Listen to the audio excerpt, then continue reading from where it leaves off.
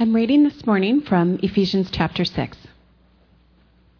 Children, obey your parents in the Lord, for this is right. Honor your father and mother, which is the first commandment, with a promise, that it may go well with you and that you may enjoy long life on the earth. Fathers, do not exasperate your children. Instead, bring them up in the training and instruction of the Lord. Good morning. We just came back from a pastoral staff and elder retreat the last 3 days up in McCall.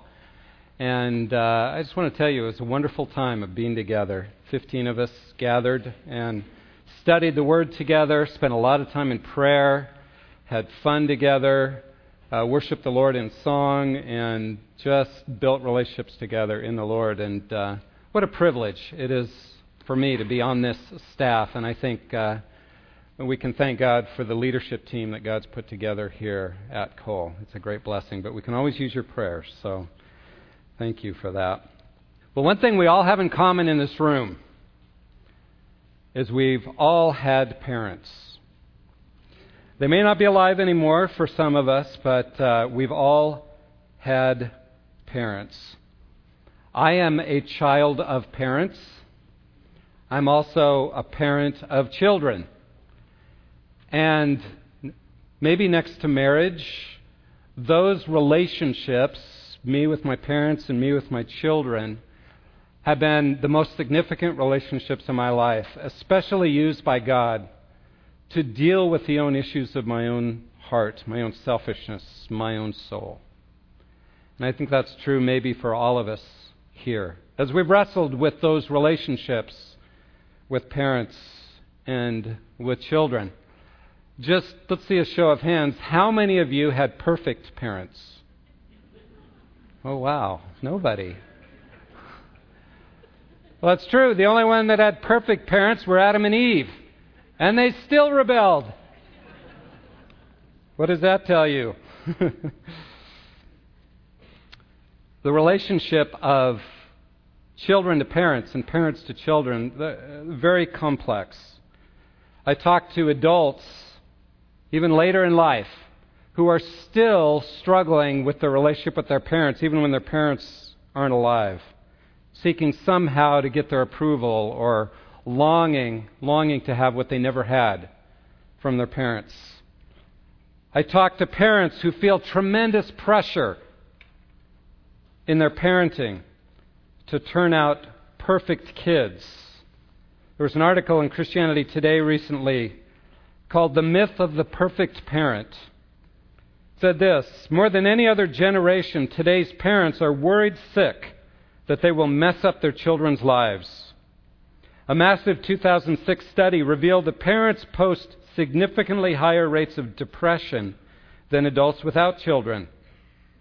Judith Warner's 2005 book, Perfect Madness: Motherhood in an Age of Anxiety, captured the national obsession with successful parenting and its overwrought attempts to secure happiness and success for our offspring, and by extension for ourselves as parents. When Jeannie and I first found out that we were going to have our first child, friends of ours decided to bless us with a weekend seminar on how to have genius kids.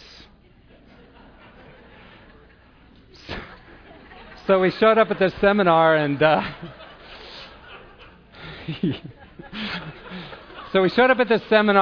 and much of it was about right brain versus left brain and how you can teach your kids to read by age 3 and all this stuff. And so we're just like new parents, we're just like, okay, how do we apply all this? Although I will say, there's really only one thing we remember from the whole weekend, and that is they told us that there's a lot to deal with right brain and left brain, and that if your child's left-handed or right-handed, they should be totally one or the other. Otherwise, they'll be neurologically disorganized. Didn't really know what that was, but it sounds bad. But what I'm sitting there and realizing, I'm pretty ambidextrous. So what does that tell you? So I found out I was neurologically disorganized, but I'm not sure what that means. But it explains probably a lot about me. I don't know. Well, we're in Ephesians chapter 6 today. And we're in this section of Ephesians that has to do with walking. Sit, walk, stand. How do we walk in this new life? God's done amazing things for us. He's changed us, redeemed us, called us, made us His children, seated us with Him in the heavenly places. Now, how do we live that out in this crazy world in which we live? And we've looked at a lot of different things up to now. Last couple of weeks, we looked at marriage and how we are to live in this new humanity in our marriage relationships. And so today we're talking about parenting, how we deal with our parents, how we deal with our children. How does the life of Christ, as we learn to be filled with the Spirit, depend on Him? How will this be expressed in how we relate to our parents and to our children? How will the Spirit lead us in those relationships? And let me just say, I think this passage may be surprising to you. I do think it's meant to free us up. Free us up from the pressures the world puts on us on how we should relate to parents and to children. So let me pray and we'll look together at this passage. Lord, we long to be your people and to let you live through us in your power by your Spirit. May you teach us today more what it means to love and honor our parents and to love our children. We pray in Jesus' name. Amen. Now, a reminder that this whole section of relationships, specific relationships, begins in 5:21, which says, submit to one another in the fear of Christ. So what this passage is really teaching us is how we as children submit to parents and how we as parents submit to our children. Interesting, isn't it? But that's really the context here. How children submit to parents, how parents submit to children. So let's look at how children submit to parents first. As I said, our relationship with our parents tends to be pretty complex. We all, if we take time to think about it, and we're really honest about what goes on in our hearts, we have pain in our relationship with our parents. They let us down. They didn't love us like we longed to be loved. We may have had pretty good parents. We may have had neglectful and abusive parents, broken marriages. But in any case, there is pain. There's disappointment because we live in a fallen world. Some of us have deep wounds from our relationship with our parents, deep anger, deep resentment that still simmers and boils up now and then. Some of us just live in denial. Oh yeah, I had great parents, and we never look at the reality of the pain that's there. So when Christ gets a hold of us, and we're beginning to walk in the Spirit, how will He lead us to relate to our parents, no matter what age we are? How will He lead us to relate to our parents? Well, Paul gives us two commands in these first three verses. Obey and honor. Obey and honor. And I want to highlight something here. Notice that Paul addresses the children directly. And I think from the little children on, this tells us something about the early church communities he's writing to. The children were an integral part of the church community. That they're to be treated with dignity. They're there to be appreciated, that they are seen as an important, integral part of our life together as the body of Christ. So I think that's very important that we see that. Now, the first commandment, children, obey your parents in the Lord, for this is right. Verse 1. This word obey is the word hupakuo in Greek. It means the root of it is to listen under. To listen carefully, to hear, and then respond to what you've heard. To place yourself under what you have heard. To respond accordingly. To live out what your parents ask. This is how children are to respond or submit to parents. Obey what they ask of you. But notice there's a bit of a qualification there. It says, obey your parents in the Lord.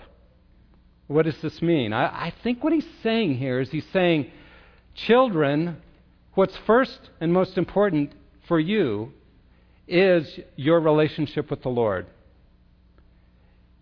And that obeying your parents, responding well to your parents, will be an outgrowth of your submission and obedience to God first. So I encourage all of us as children, no matter what age, to first of all focus on a relationship to Him, because it's out of that that we're able to respond in a healthy way, obedient way, to our parents. It comes out of our obedience to Christ. It has much more to do with your attitude, how you're responding to the Lord and your parents, than it does just specific behaviors in every case. And I think the question is then, well, if it's a response to the Lord, what if our parents ask us to do something that's contrary to the Lord? Well, that puts you in a difficult place, because really, our response to our parents should grow out of our response to the Lord. So they're interrelated. It's not that easy to just choose one or the other. And you can't say, well, I don't have to obey my parents because, typically. I know of people who have been commanded, ordered by their parents to not go to church because their parents were against it when they were still in the home. My encouragement to them was, obey your parents. Don't go to church. But your parents can't keep you from praying, from reading the Word on your own, even if it's secretly. In other words, you got to foster your relationship with the Lord first and foremost. Worship God. And where you can, in every case, unless your parents absolutely ask you to do something totally immoral, obey your parents. Now, why is this so important to Paul? Why would he even mention this here? The children need to do that, respond to their parents. Well, because I think we're all naturally rebellious. And part of learning to grow up in a way where we can submit to the very life of Christ Himself, submit to our Heavenly Father, submit to the authorities that are placed in our lives, whether it's at work or elsewhere, is learning to obey our parents first. That's where we learn to put shoe leather to dying to our own rebellious attitudes and learning to submit and follow the authorities in our life. It begins with our parents. And that's why it's so important. Because children who never learn to obey their parents are really going to have a tough time in work later in life. They're going to have a really tough time submitting to the Lord later in life. So all of us as children obey our parents as part of preparing ourselves to respond to a world of authorities that we will face throughout our lives. So it's the best place to develop a Christ-like submissive heart. So obey your parents. Secondly, honor your father and mother. What does honor mean? Honor means to give weight to, literally. It means to value, to listen, to value their ideas, their needs, their wisdom. You see, youth tend to despise their parents, right? And think they know more than their parents, and their parents are just old and don't understand it. And you've heard the old Mark Twain quote. It's a wonderful one, I think, and it applies. Mark Twain said, "When I was a boy of 14, my father was so ignorant, I could hardly stand to have the old man around. But when I got to be 21, I was astonished at how much the old man had learned in 7 years." That's the attitude of youth, isn't it? But as Christian children, we are exhorted to honor our parents, to keep honoring them. And notice that it says, honor your father and mother. Both parents are to be honored equally. There are plenty of families where the mother is demeaned, considered not as important or as valuable. That's wrong. There are plenty of families in today's culture where the father is seen as a fool or a buffoon. And you just watch any sitcom today pretty much, and that's the norm. But notice the command to Christian children is honor both equally. Honor them. Yeah, they're not perfect, but honor them anyway. Learn to show equal value and respect for both parents. But as a bit of an aside here, I just want to say this. You make it a lot easier on your children, parents, if you, as parents, father and mother, are of one heart and one mind in how you deal with your children. If you are responding differently and each of you is going a different direction, and what you do is you cause your children to disrespect at least one and probably both parents. You make it that much harder for them. But when you are united, so that every time they come to you, what they'll hear is either, well, we have decided, or let me ask your mother or your father before I make a decision. In other words, you're together in every case. That will make it that much easier for children to honor their father and mother. Now, there's probably a question in the back of your minds. This is real common in this passage, and I understand it's a good question. How long should a child obey their parents? Up to what age? Well, in the Greco-Roman world in which this was written, and at least in Expositor's commentary, they said, the writings of the day said that fathers are the authority and they're to be obeyed until the fathers either die or turn 60. Every culture, I understand, is a little different in how they emphasize this and how long you should obey and all of that. But it's, when you say, okay, well, what about biblically? What does the Bible have to say about it? The Bible doesn't say a whole lot about it. The only reference I could really find is where, in the chapter before, where it talks about marriage, and it says, when a man gets married, you should leave your father and mother. You leave the authority of your parents when you commit to being married, and you start a new place of authority, a new nuclear family. So you step out from under the obedient relationship with your parents at that point. I think it's safe to say, no matter what age you are, you will always honor God first, but do what you can, no matter what age you are, to honor your parents. Maybe not obey everything they suggest, but to honor them.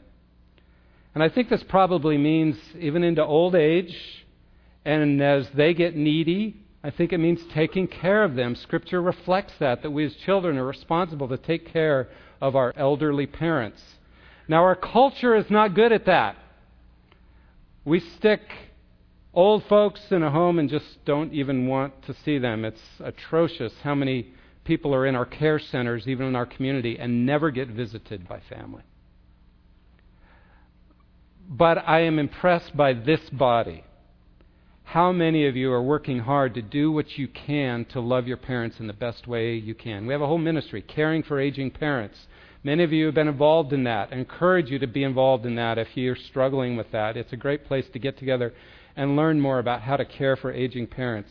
I think that's part of honoring your parents. But essentially, it's having an attitude towards your parents, no matter what age they are, of thankful, appreciative honor, giving them weight. This may mean wrestling through forgiveness. It doesn't mean you'll necessarily be close, because I understand there's a lot of brokenness in families. But it does mean in your heart, learning to have a thankful, appreciative, forgiving attitude towards them. Why? Why should we do this? 3 reasons given in this passage. Number 1, he says, because it's right. It's how God designed the universe. It's God's will. Secondly, because it's given to us in Scripture. He quotes the 5th of the 10 Commandments. Honor your father and mother. It's commanded in Scripture, so we should do it. Third, he says it's a commandment with a promise. If you do this, if you honor your parents, you will live long. You will be blessed, and you will live long in the land. It may be well with you, in other words. It leads to blessing. Now, I don't think this is a guarantee, promise, that you'll live longer if you honor your parents necessarily. But see, when we choose to have a rebellious, angry attitude and hang on to that, what it does is it leads to unnecessary pain, conflict, and destruction in our own hearts and our own lives. So it's an area that we need to deal with. But if we want God's blessing, however long we live on earth, then we need to have an attitude of respect, honoring, forgiving our parents. So cultivate an obedient, honoring heart, he says. Now he only gives one verse on parenting. One verse. Verse 4. Interesting to me. In fact, I think that's kind of frustrating, right? God, we need more information on how to parent. How do we be good parents? I want to raise my kids well. I want to be able to do it right. And there's plenty of books out there that'll tell you, right? I mean, you could find hundreds of books on the principles of parenting and how to do it all right. Interesting that the Bible doesn't give a whole lot of principles. It really doesn't. I think that's very important. I think it's God's design so that we learn to rely not so much on principles, but we learn to rely on the Lord and how we love our kids. And that we learn to treat every child uniquely for who they are. Not try to fit them into a box, because that ends up being unloving to our children. So, in this culture, fathers, I think it's addressed specifically to fathers because fathers tended to not be involved in the parenting at all in this culture. They left it to the mothers or the nannies, nurses, whomever, but the fathers were not involved. But as we look at these principles, I think they apply to both fathers and mothers. Okay? Fathers needed the exhortation more. But you may be a grandparent who's involved in grandkids' lives. You may be a significant other. You may not be maybe a parent, but maybe you have other younger people in your life that you have an opportunity to parent in some way. So this applies to you as well. Our culture, there is so much pressure, isn't there, in parenting? So much pressure to do it right. And especially in the Christian community. Somehow you've got to do it right. There's a lot of books. We tend to get our worth from how our kids are doing. We tend to feel measured by our kids, and so we feel this pressure that I better figure it out and do it right. And believe me, Jeannie and I read a lot of books about that. I like what Dan Allender says in his book, and by the way, I highly recommend the book to you. It's called How Children Raise Parents. It turns things on its head, How Children Raise Parents. Excellent book to consider and read, no matter what age your children are, just to understand what God may be doing in your own heart as you learn to parent your kids. He says this in the book. One problem in our culture is that we're too child-driven. We spend too much money and time on child-oriented things that compete with the simple and profound appreciation we should feel for our child. In turn, the money and time we spend dragging kids to tennis tournaments, music lessons, debate club, and a legion of other devilish opportunities fuels a child's sense of entitlement and a parent's feeling that his child is an excessive drain on energy, time, and money. There has never been an era when parents have spent more time, money, and energy on pleasing their children. And there's never been an era when children, in return, have shown their parents less respect, less intimacy, and less honor. Isn't that interesting? We spend all this money and time and energy trying to please our kids, and they're less and less honoring, less and less happy, less and less fulfilled. There's something wrong with how our culture approaches parenting. We're so afraid of failing. We're so afraid of displeasing our kids, of somehow losing their love at some point, so we feel obligated to somehow give them everything we think they should have and not let them miss any opportunities, and we are driven and we are exhausted. And ultimately, it creates frustration for our kids. So what does Paul say? 2 commands he gives us in this one verse. First, it's a negative command. Fathers, do not provoke. Do not exasperate your children. Don't provoke your children to anger. Don't stir up frustration in them. Don't stir up a deeper discontent, a rage in their hearts. How do we do that? He doesn't explain it here, but some of you in this room are still struggling with that kind of frustration and anger and resentment and rage because of what your parents did to you growing up. So how do we exasperate children? There's probably a lot of ways we can do that. I thought of 7. Okay, so I'm going to give you 7 ways we can exasperate our children. Number 1 is through neglect. When we just ignore our kids. Our kids are built with a desire and a longing to be loved by us. And when we just are too busy for our kids, we're doing our own thing, we don't have time for them, that creates exasperation and frustration in their hearts.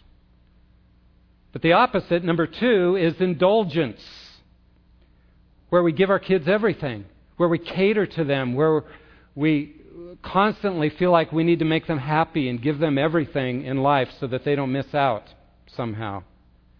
You see, that creates anger and frustration in children as well. Not only in our home, but think about when they leave and they find they live in a world that doesn't cater to their every need like we did. That creates tremendous frustration and anger in their lives. It exasperates children. Number 3, having a harsh, controlling relationship. When we're hard on them and we want to make sure they toe the line and we're try to control everything they do, that creates frustration. There's no freedom for them to be who they are, to express their life and their uniqueness before the Lord, and that creates a greater frustration as well. Number 4, being unfair. Now you know this. If you've seen kids, they have an incredibly high sense of what's fair and isn't fair. That's not fair. How come Joey got to do this and I didn't? And how come whatever? You see, they have that sense, and there is a sense, not that we have to worry about everything being fair, but we need to have this commitment to be as fair as possible. Number 5, we exasperate our children when we have a critical attitude towards them, a rejection of them as people. You screwed up, you idiot. You're never going to amount to anything. Putting them down for who they are. Number 6, I think we exasperate our children when we don't listen to their hearts. When again, we think our idea of who they should be is what's most important, and we try to make them be a certain way, rather than really listening to their hearts and who they are, rather than listening to what they're going through. Now, I know it's hard. Children don't communicate very well, but maybe it's listening to the actions behind their words and listening to who they are and trying to hear and understand their world, I think is important. Otherwise, we exasperate them. Number 7, I think we exasperate our children when we don't do what we say. You know, we tell them they should be a certain way, but then we say, you need to not get so angry at your sister, and then we get angry and they see it right before their eyes. When we don't model what we're talking about. So what they feel like is this: what you do shouts so loud I can't hear what you say. That exasperates children. All of these create frustration. And that carries over into their later lives. So these are things to be avoided in the power of the Spirit, to watch out for. The second command is a positive one. Fathers, don't provoke your children to anger, but bring them up. Bring them up. This word is a very interesting one. Bring them up, I don't think is a great translation. It's a word that really means to feed or nurture. In Greek literature, outside of the Bible, it was used of a nursing mother, nursing her infant baby. So think about this. Fathers, in particular, mothers as well, but fathers are being exhorted, treat your children with incredible tenderness, to feed them, to nurture life in them, to look at how God's working and nurture that life of God in them, to encourage the life that God has planted in them as human beings. Not control them and shape every behavior, That is not what God calls us to, but to seek to help them grow. You see, we get so worried about them becoming godly, church-going, God-honoring adults that we try to shape their behavior, and we end up frustrating them and not helping them become who God created them to be at all. Yes, we worry about behavior. We'll talk about that in a moment. But we just don't have that kind of control, folks. We don't. I once asked Howard Hendricks, who's a great Bible teacher and a professor at Dallas Seminary, and he taught a seminar, and then we sat down afterwards, and I asked him the question. I said, I was just thinking about this. Can you tell me, are there any good examples of good parenting in the Bible? Where you've got a godly parent, applied godly principles, and they turn out godly kids. Howard Hendricks thought for a minute and he said, I cannot think of one. Not one. Even God raised Adam and Eve, and they rebelled. There were plenty of godly kings who had terribly ungodly children. Plenty of ungodly kings who had godly children. Why is that? Why are there no good examples in the Bible? I think it's meant to be an encouragement to us to remember we don't have the kind of control we think we do. We don't. We have to give our kids freedom. Godly parents applying godly principles don't necessarily turn out godly kids. You see, God wants us to relax and trust God and simply invest our lives in our kids, love them well, and trust the results to Him. Now, often when this kind of topic is coming up, we think of a particular verse we've been taught, Proverbs 22:6. Train up a child in the way he should go, and when he is old, he will not depart from it. This verse is misused over and over and over again in Scripture. Literally, it's train up a child according to his way. Whose way? The child's way. And when he is old, he will not depart from it. You see, the encouragement there is to know your child well. To know his particular bent in life, his particular personality. And to adopt your training of him according to that, according to who he is. Appreciating his uniquenesses. And believe me, in parenting, Jeannie and I made plenty of mistakes with that. We kind of learned as we went, like most parents do.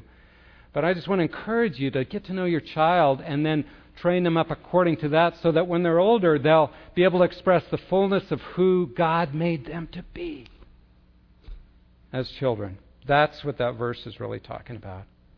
So it's being involved in their lives. And this idea of nurturing has the idea of feeding your children, seeking to help them grow. And just as an aside, this made me think about this, feeding our children. I think having dinners together as a family is really important. Okay, I'm just throwing this out. This is extra credit for you or whatever. I don't know. Our culture, we're so busy running our kids everywhere, we never sit down as a family. I think most of the time you need to be a family together, having meals together, sharing life together. That's where you begin to build relationships. No TV, none of that, but just learn to sit down and get to know each other over a meal regularly. I just think that's critical.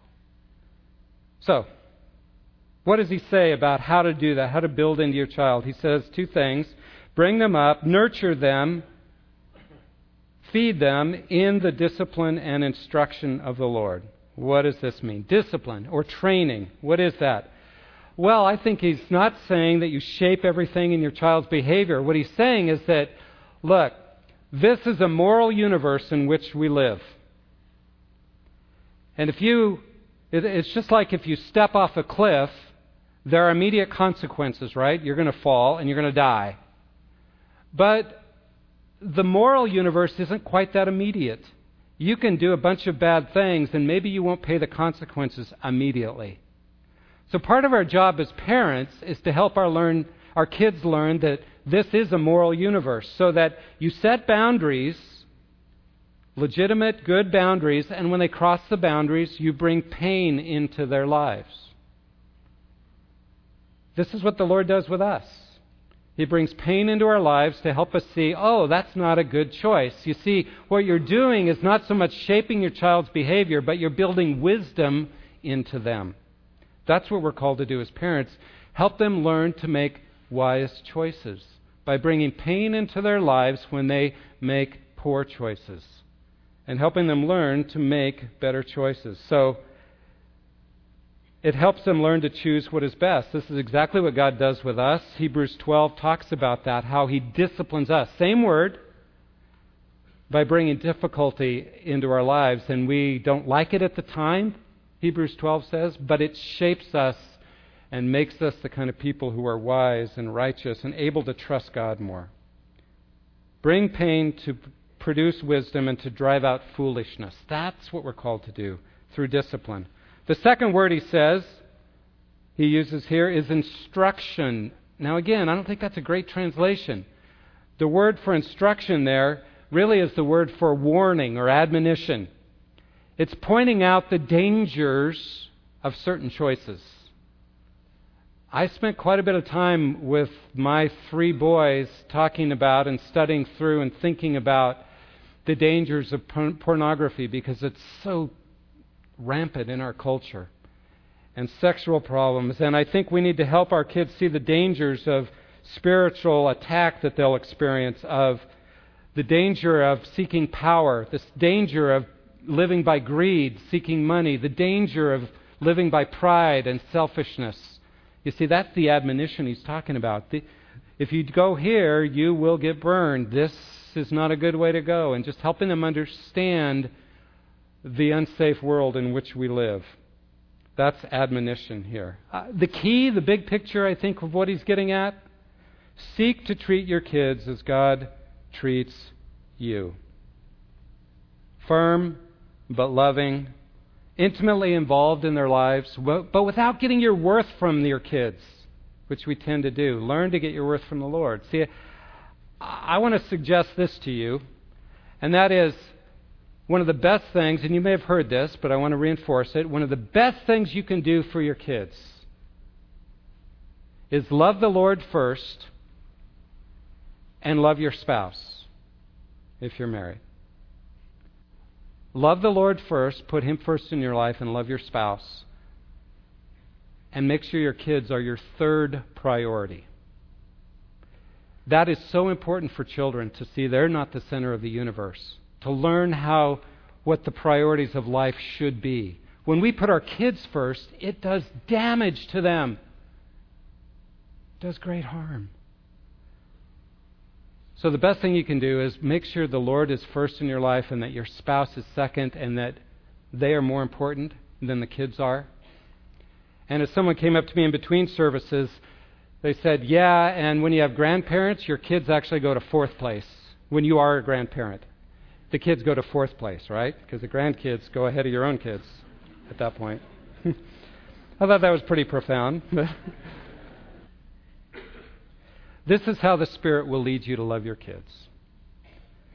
To be intimately involved with them, seeking to help them grow in wisdom, giving them a taste of who God is and His love for them, involved in their lives, making sure that you love them, but not making them too high a priority. I want to close with a story from a friend of mine, pastor friend of mine, who says, I have a friend who used to work in the high-tech industry, and he tells this story of how this friend had a huge project, and they were trying to get it done by Christmas Eve so they could spend the vacation with their family. And so they were working hard, and they had gone to Taiwan to do this in this big software company. And they were working hard. They finally wrapped it up on Christmas Eve, and they were so excited about it. They were exhausted. They returned to their hotels. They were elated. But then they found out that night that someone had broken in and stolen all their computers. All their work was gone.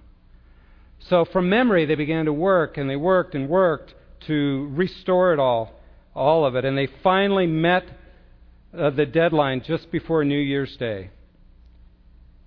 The proposal was accepted, and the team returned home to their families victorious. After returning home, my friend opened his local paper and came across a page of poems written by school children. One began, Daddy, why did you have to be gone at Christmas? It wasn't the same without you. On and on he read of a little girl's broken heart, longing for her father. The last line broke his heart. but Daddy, I'll always love you. When he looked at the name of the poet, he discovered it was his own daughter. Typical of our day, the head of the home was seldom home. Well, the poem impacted him so much, it broke down all his defenses. Convicted about the importance of serving his family, he walked away from his company. He walked away from the promise of stock options and a generous salary, and he took a teaching job at a fraction of the pay. Today, years later, he has no regrets, and he rejoices over the relationship with his daughter. You see, we have a tremendous opportunity to give our children a taste of God's holiness and of God's love. That's our task. And then give them freedom to become whom God has created them to be. Honor your parents, this passage tells us. Nurture your children to give them a taste of who God is, so that in due time they will learn to walk with God in their own personal way. Let's pray.